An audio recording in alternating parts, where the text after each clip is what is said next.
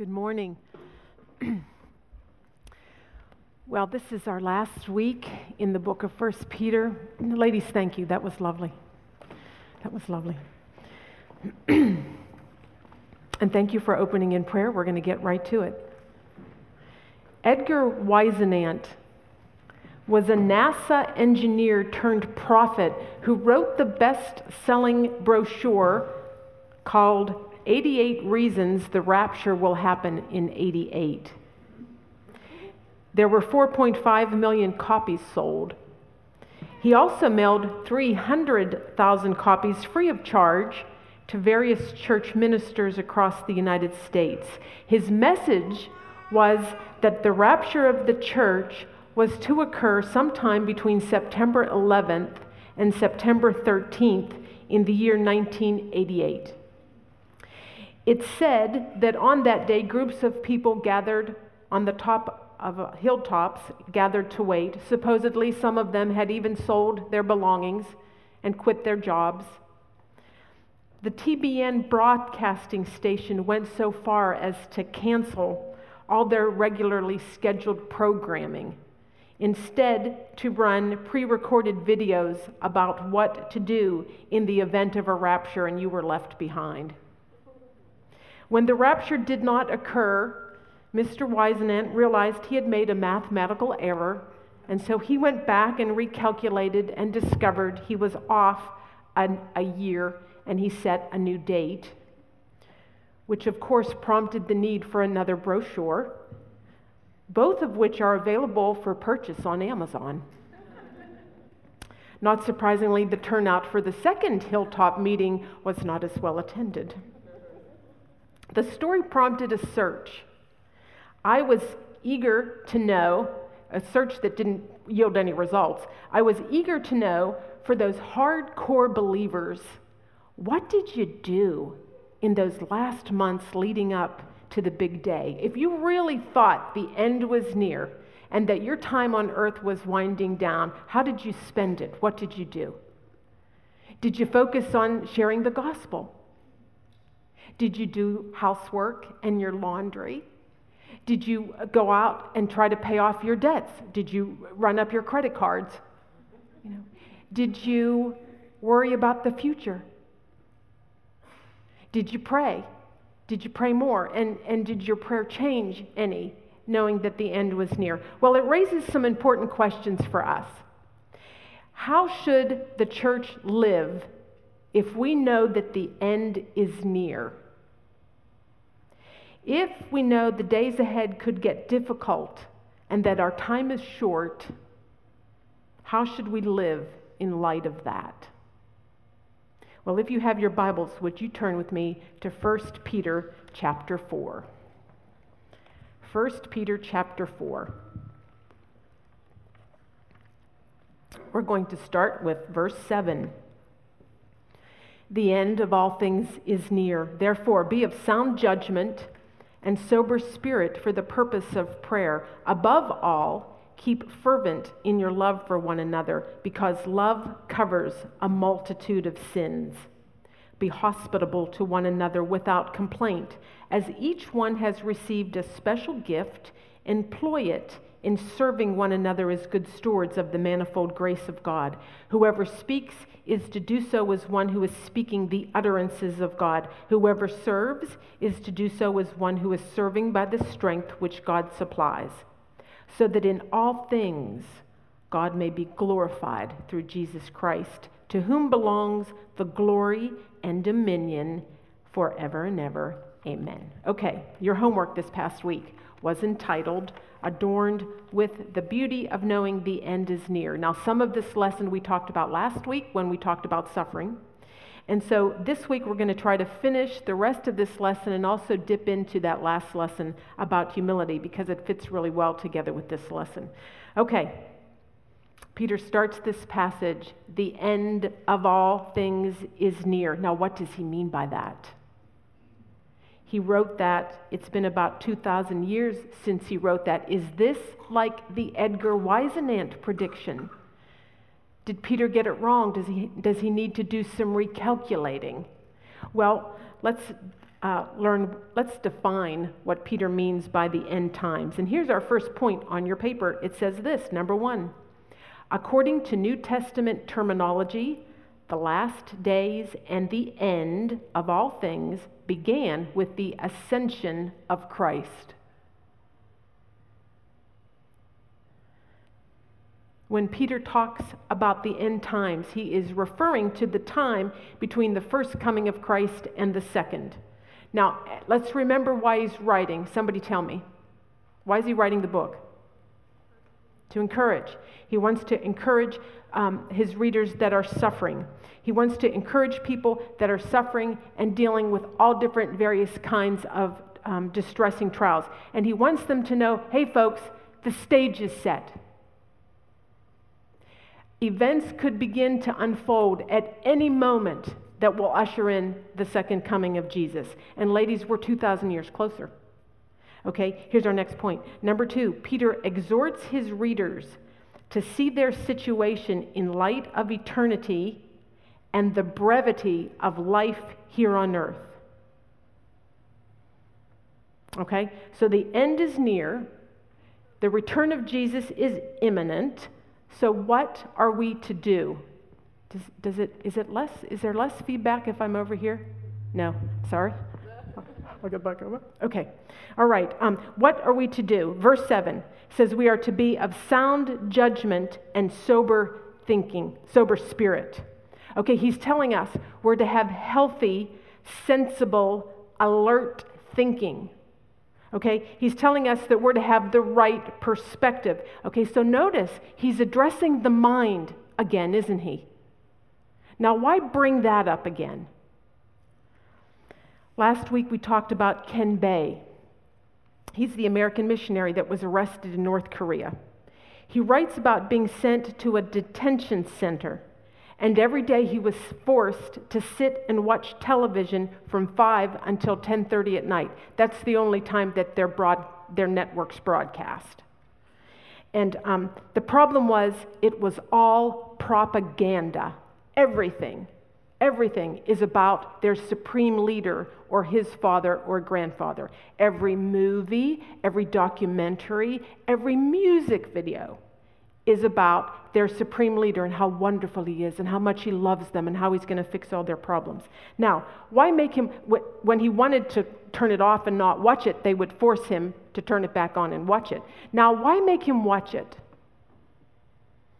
Why make TV like that at all? Mm-hmm. Yeah, because they want to control the mind. They know how important it is to capture the mind. This is where the battle begins.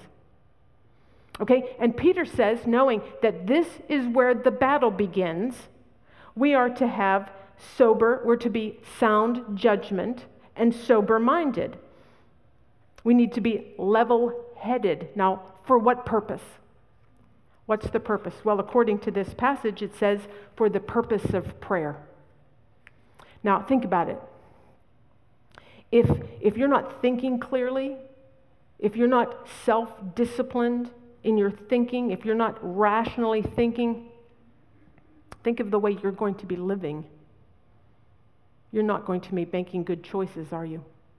You're going to be making some bad decisions. And so think about how that will affect your prayer life if you've got one at all. I remember meeting with a friend from my Bible study. This was ages ago.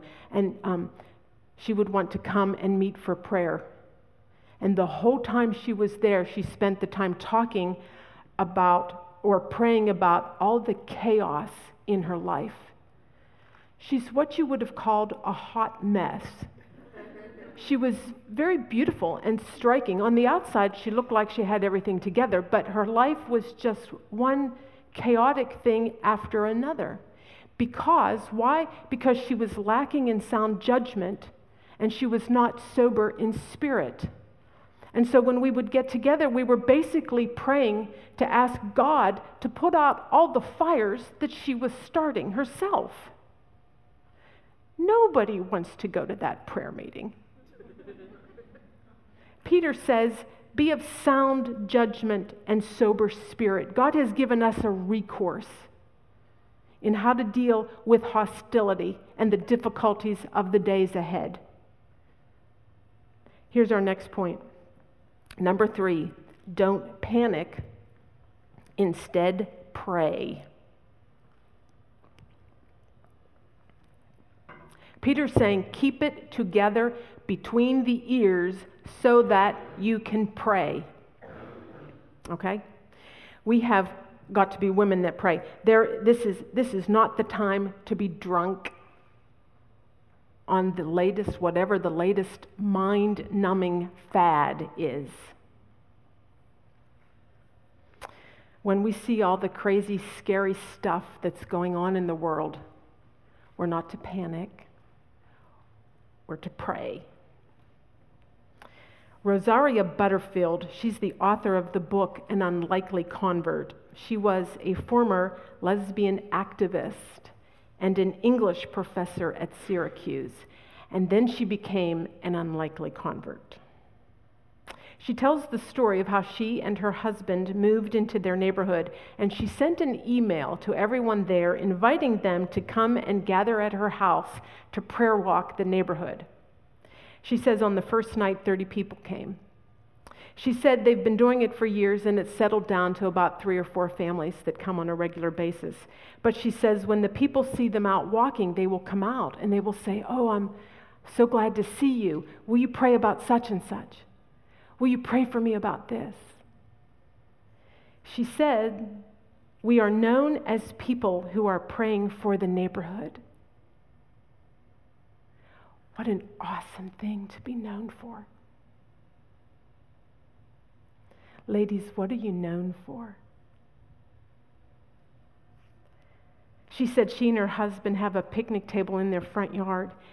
And she says they make it a point to spend at least one evening a week in their front yard as a family for the sole purpose of creating opportunities for conversation and prayer with their neighbors. She said it is our responsibility as believers to take those needs to the Father for the non-believers who do not have access to the throne of grace. End quote.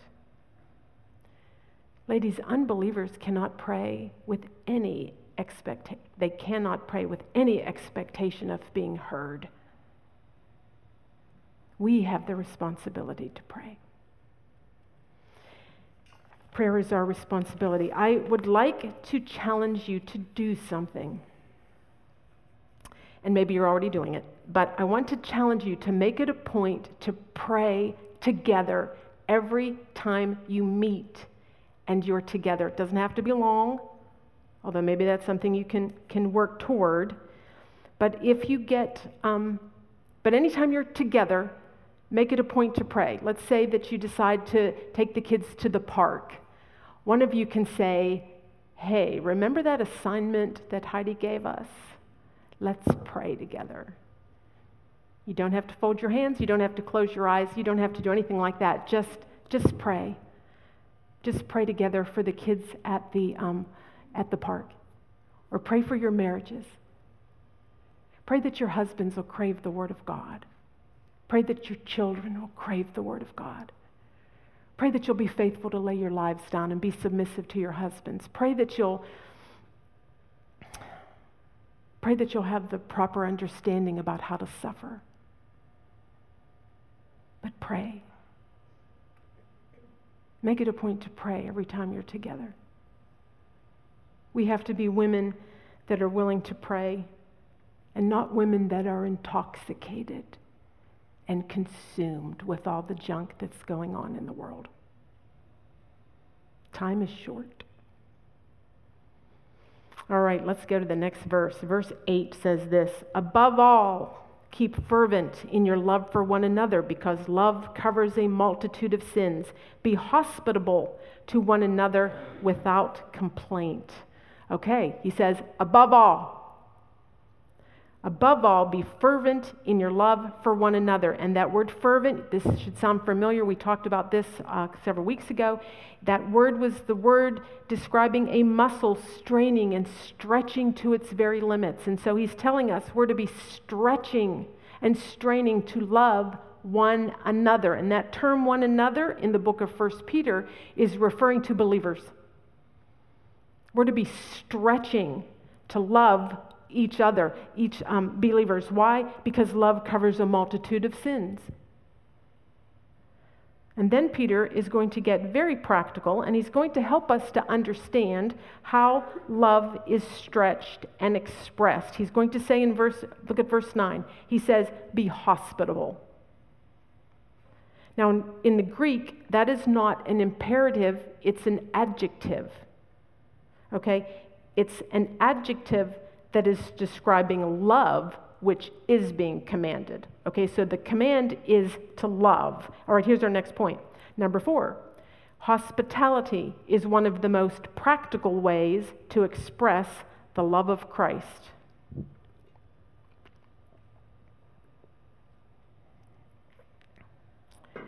Okay.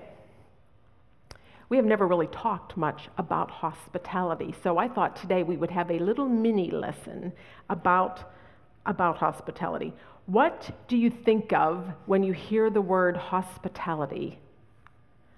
Perhaps you think of the barefoot Contessa and her spotless kitchen and her beautiful herb garden and her cut flowers and the way she's always entertaining and having such fun with her friends. Okay, that would be the Food Network's definition of hospitality. It is not the Bible's. The Bible's is very different. Okay, and I have it on your paper. That word hospitality, it's a combination of words, and it means lover of strangers, friend of strangers. And so this is not talking about you hanging out with your friends on a Saturday night and splitting a pizza. Okay, this is very different. Now, I have a verse on your paper. It is from Matthew, and it's Jesus speaking, Matthew 11:28. He says, "Come to me, all who are weary and heavy laden, and I will give you rest." Now, from now on, when you're thinking of hospitality, I don't want you to think Martha Stewart or Pinterest or whatever blog you're following. I want you to kind of get this verse in your mind. I want you to think of Jesus, arms open, inviting the weary and the heavy laden to rest. Okay, here's our next point. Number 4, hospitality means taking a genuine interest in others and making them feel welcomed and at ease. All right, now that's your basic idea on what it means. Let's talk about where it should take place. Okay, now in one sense, hospitality is an attitude and it can take place anywhere. It should certainly take place here. You know, if someone's visiting our church, if someone's visiting Abide. So on one hand, there's that. All right, here's our next point, number 5. Hospitality is a lifestyle. It is always having an open heart. All right, now, having said that, I want to share with you something that author Debbie Titus teaches. She explains that the one common element to hospitality is that it is done in the home. She teaches that hospitality is done in the home because God created the home to be the basis for human society. Home is where the heart is formed, end quote. And the idea is that it's in our homes, not standing in the aisle at church, where you're going to have your best conversations, where you're going to have conversations that are breaking down walls and forming community and relationship. Okay? All right, here's our next point, and it's a Rosaria Butterfield quote. She says, number 6, the gospel comes with a house key. She says if we are to make the gospel real to people, they need to have access to our lives. Okay, let's talk about when we are to be hospitable. All right, Peter has just said the end of all things is near. We know from studying that his first readers, they were suffering, they were dealing with distressing trials. We know that they were being persecuted socially, culturally, maybe worse. We know that if they're not dealing with intense persecution, that it's coming, and yet that's the context that Peter gives this command. That's the context where Peter says, fervently love one another, and show this love practically by being hospitable. He says, show it to the brethren, show it to the strangers. All right, now think about what the implication is for us. Because it's basically telling us that as we see the days get more difficult, as things become more hostile, as things become more violent, as things become more godless, how are we to respond?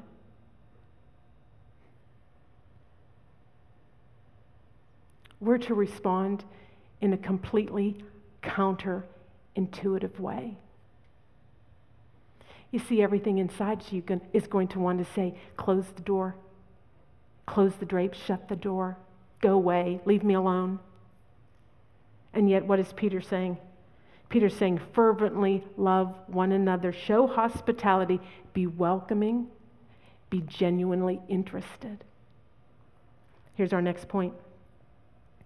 Number 7, if we are to make the gospel believable in our generation during trying times, we must have fervent love for one another.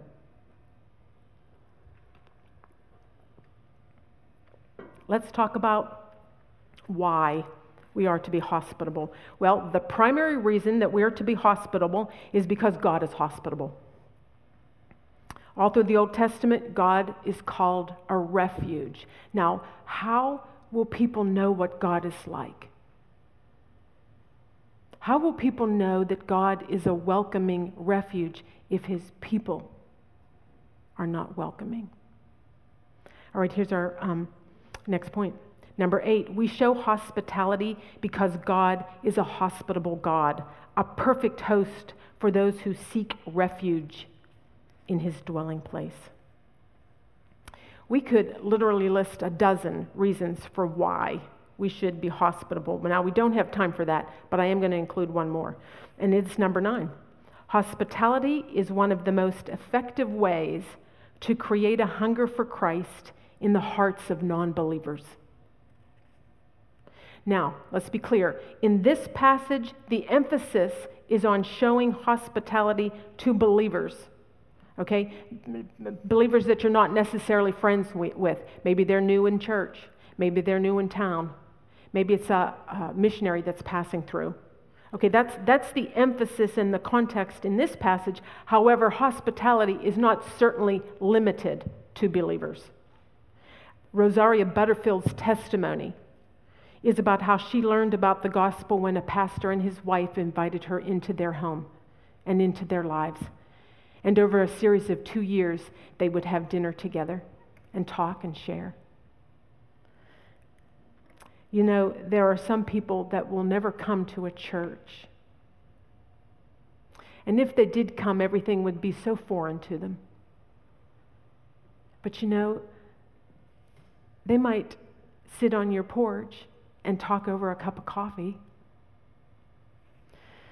All right, let's move on and let's talk about how to be hospitable. How? Well, first of all, according to this, we should do it without complaining. It's as if they were peeking through my windows when they wrote that one. Debbie Titus has some good advice in this area. She says, use what you've got. Use what you've got. Do you have a swing set? You got a baby pool? You got a package of Trader Joe brownies? Use what you've got. Ken Bay, he was eventually sent to a labor camp, and he would work all day while the guards would watch him. And he began to minister and befriend them. And he talks about how they would walk him back to his cell. And when he got there, he would invite them in for tea. He was being hospitable in prison, and he was using what he had. Joseph Son, he talks of a time when he had 8 policemen searching his home. They were going through all of his belongings, and he thought, I'm a host. I need to offer them coffee. He used what he had. Here's our next point, number 10.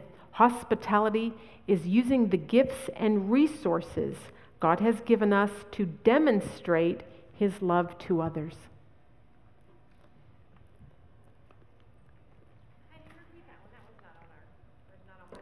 Oh, it's not on there? Oh, I'm so sorry. Oh.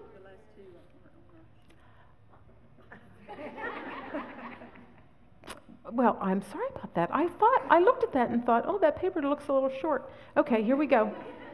The last one, hospitality is using the gifts and resources God has given us to demonstrate his love to others. Well, thank you for paying attention and seeing all that. Okay, we're going to move on from this chapter. Well, before we move on from this chapter, we want to cover one more thing. Let's take a look at verse 10.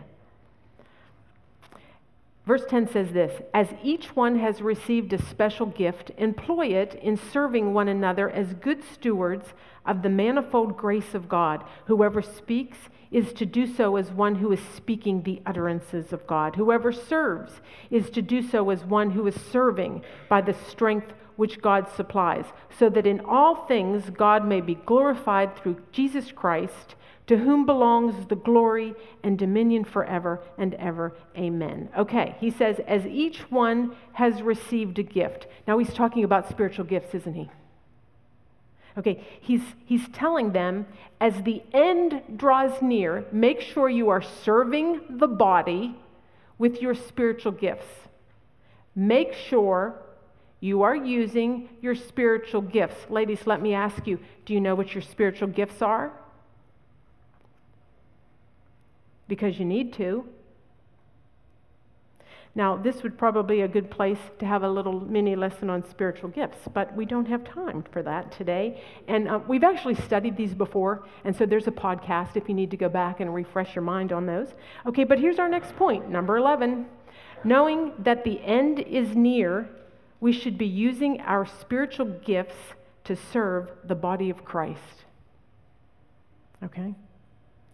Now, I want us to move on and spend the remaining time looking at a few verses in chapter 5. So turn with me to chapter 5, and I'm going to start at verse 5.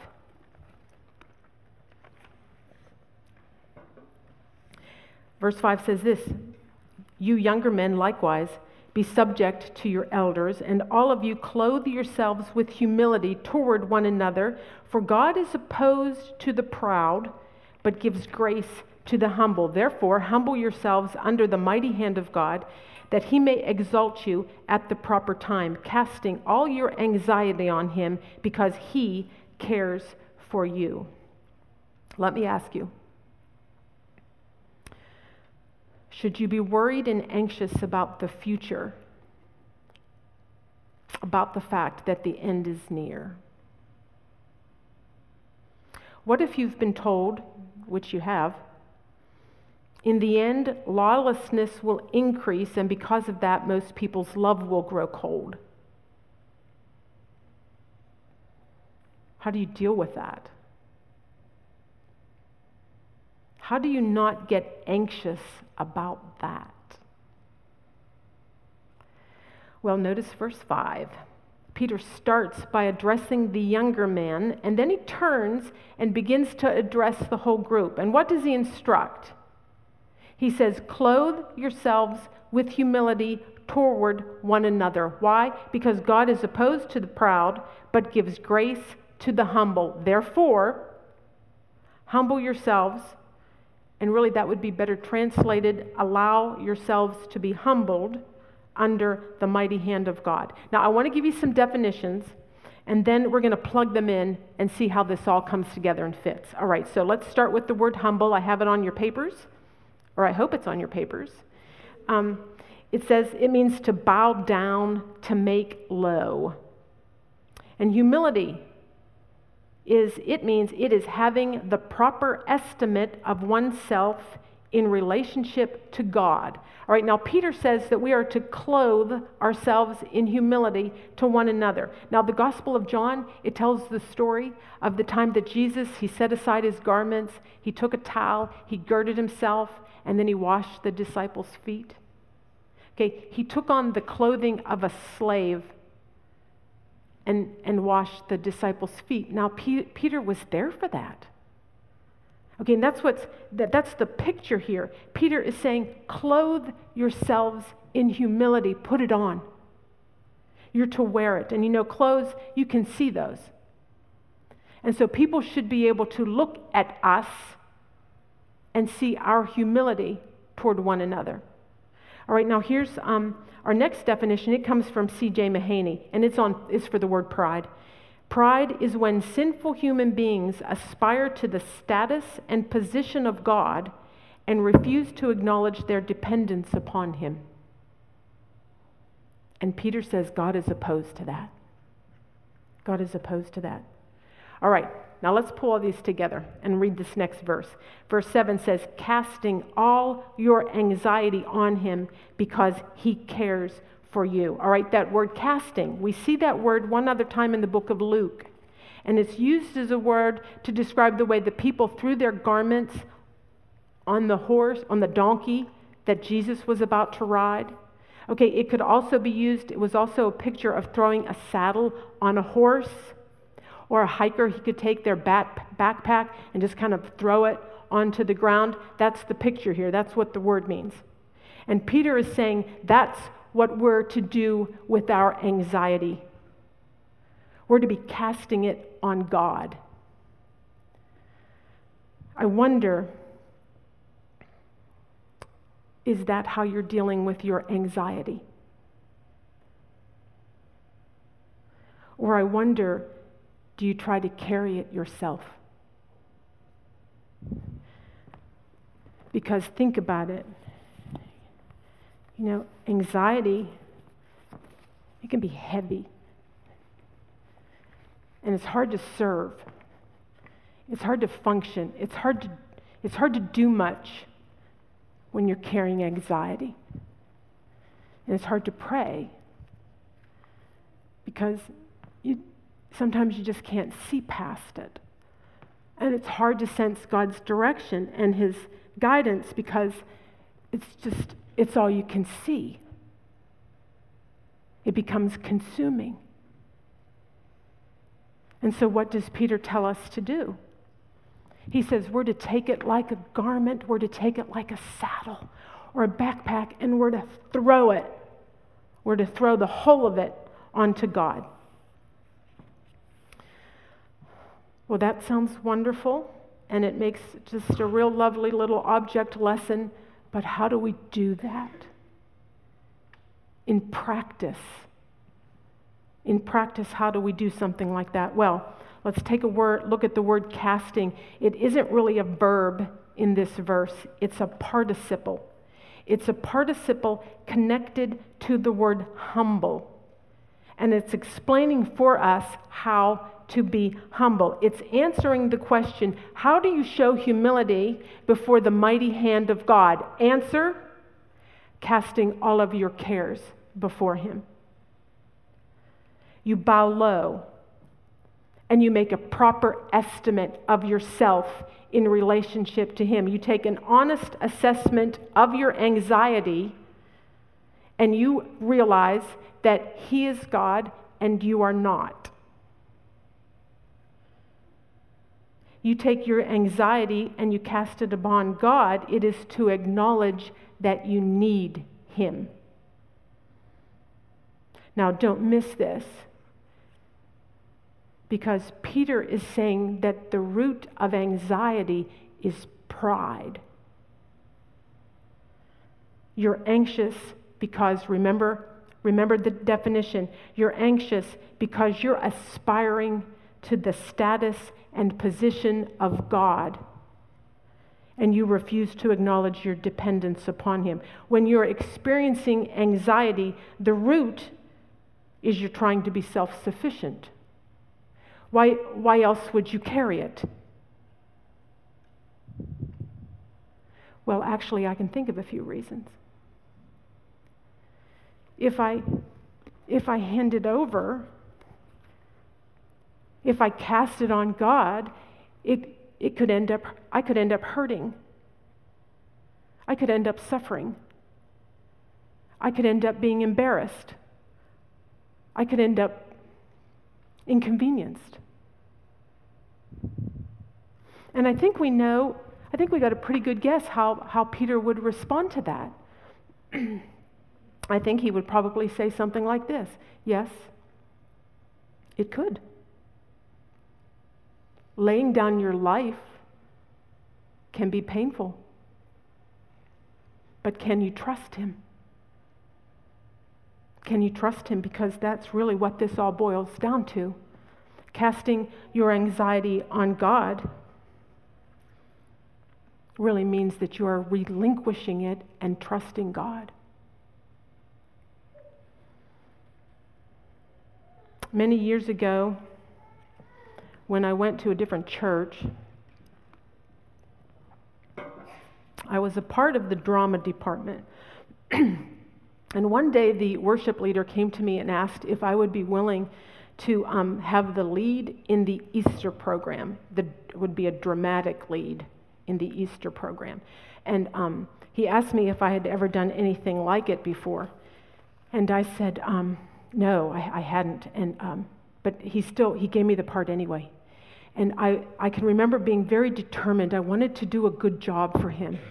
I wanted him to be pleased. I wanted him to be like, wow, I'm glad I picked her for that role. And so I can remember very specifically thinking, I really want to wow him. And then I went home and I started to rehearse and practice my lines and memorize my lines. And I would stop and think, okay, how do I want to say that? What am I going to do with my hands? How am I going to stand? And what kind of face do I want to make? And as I was rehearsing, I was always just thinking, I really want to be awesome. I just want the congregation to be blown away. I want them to just watch it and be like, that was so real. And the problem was, this was for Easter. It was for an Easter show or program, and honoring God and glorifying God wasn't even on my radar. Nowhere. It was just nowhere. All I could think about was being awesome.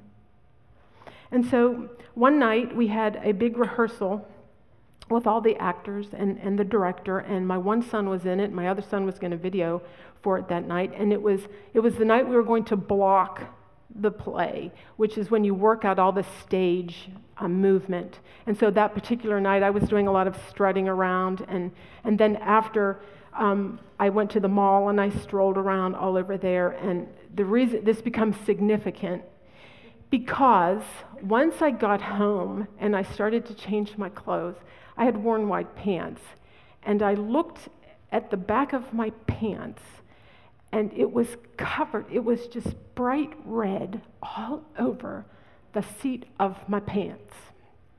Now, I was usually very careful about when I wore white pants, so I took a look, and I could see I had sat in makeup. It looked like, lipstick. I knew what it was at this point. I knew it was blush, and it was just smeared bright red over my pants. Now, up close, you could see it was makeup, but from a distance, it looked like something very different.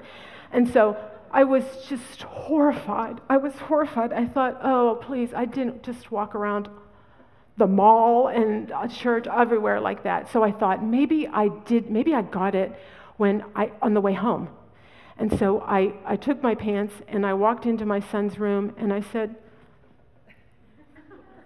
please tell me I didn't walk around rehearsal all night like this. And he said, yeah.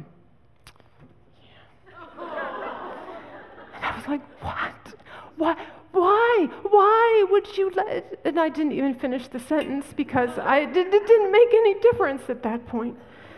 So I made a beeline for my closet and I shut the door. And I said, Lord, I'm flattened right now. I'm just flattened. I am so humiliated. You have got my attention. You have got my attention. I'm listening. And I had pretty much decided I wasn't leaving until I had figured out what was going on. So I stood there in my closet. And then I thought, this would be funny if I wasn't so humiliated, because something that was intended for these cheeks ended up on these cheeks. And so I was sitting there thinking, yeah, something that I take to glorify my face or beautify my face or try to, it ended up in the wrong place, and that it's inappropriate. That's not going to work. And then it hit me.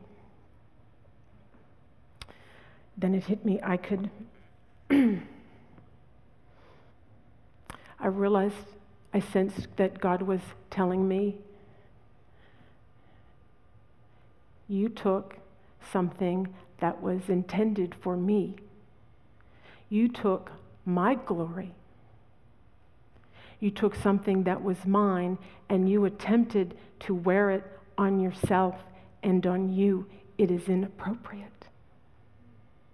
On you it is inappropriate. You see, that's the way pride works.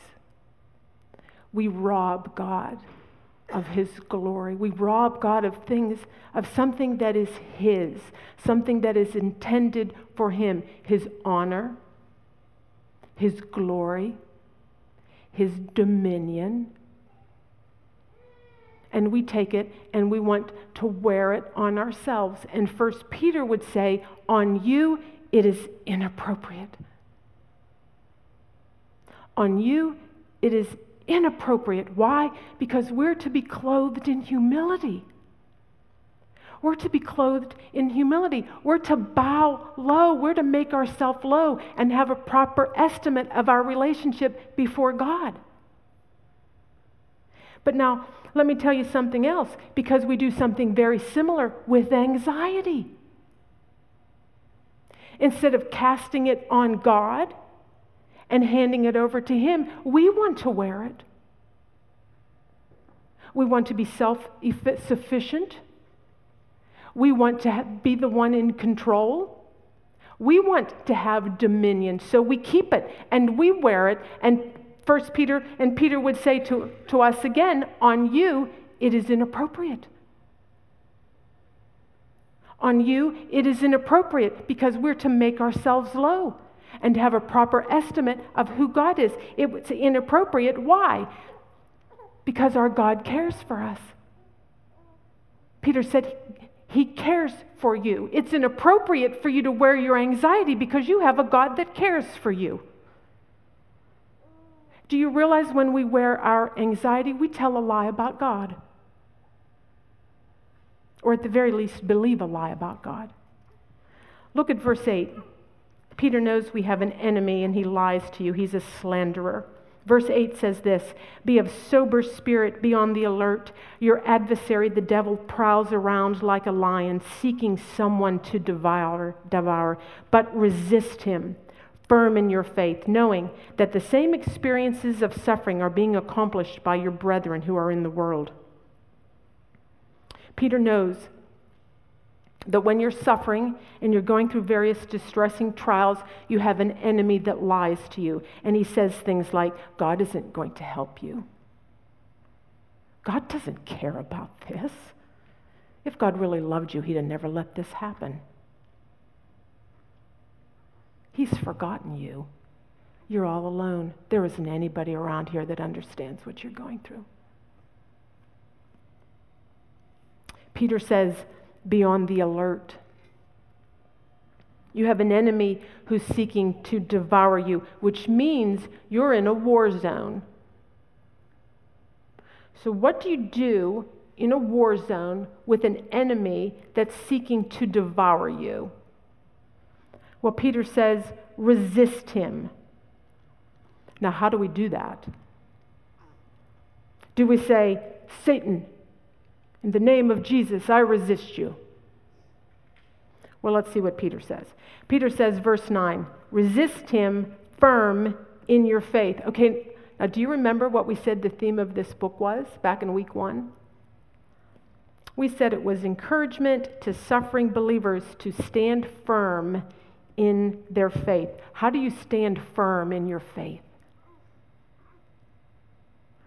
Well, we've just spent 8 weeks talking about it. We've said we gird up the loins of your mind. We've said you put on your grace colored glasses and you filter everything through the grace that is to come to you, to be brought to you at the revelation of Jesus Christ. We said you put aside slander and hypocrisy and you crave the Word of God like newborn babies crave for milk. We said that we live holy lives. We fervently love the brethren. We subject ourselves to authority and to our husbands. And we lay down our lives and we arm ourselves with the right attitude about suffering.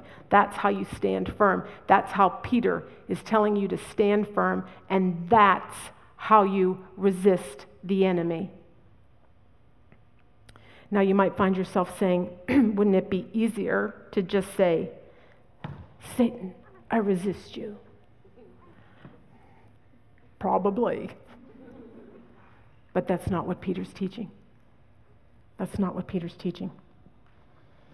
Joseph's son, he's the Romanian pastor, and when he was being beaten and interrogated by the communists, he told his interrogator, "You should know, your supreme weapon is killing, my supreme weapon is dying." We've talked a lot in this course about laying down your life, because that's what Peter has talked about. It has been a major theme in this book. Have you ever considered it as a spiritual weapon that advances the kingdom of God? Because it is. It is. The way we value Christ and His glory above all other things is the way we lay down our lives. And it advances the kingdom. It is a powerful weapon. Here's our last point, and it's a good summary of the book of 1 Peter. 1 Peter encourages suffering believers to value Christ and His glory above their own lives. Let's close in prayer. Father God, we thank you for the book of 1 Peter and how it has encouraged us. And my prayer would be just throughout this summer that you would bring the points and things that we studied and we learned, bring it to our minds. Just help it to take root in our hearts so that we're not anxious, so that we can stand firm, so that we will be humble, so that we'll live as women that know that the end is near. And we ask this in the name of Jesus, we pray. Amen.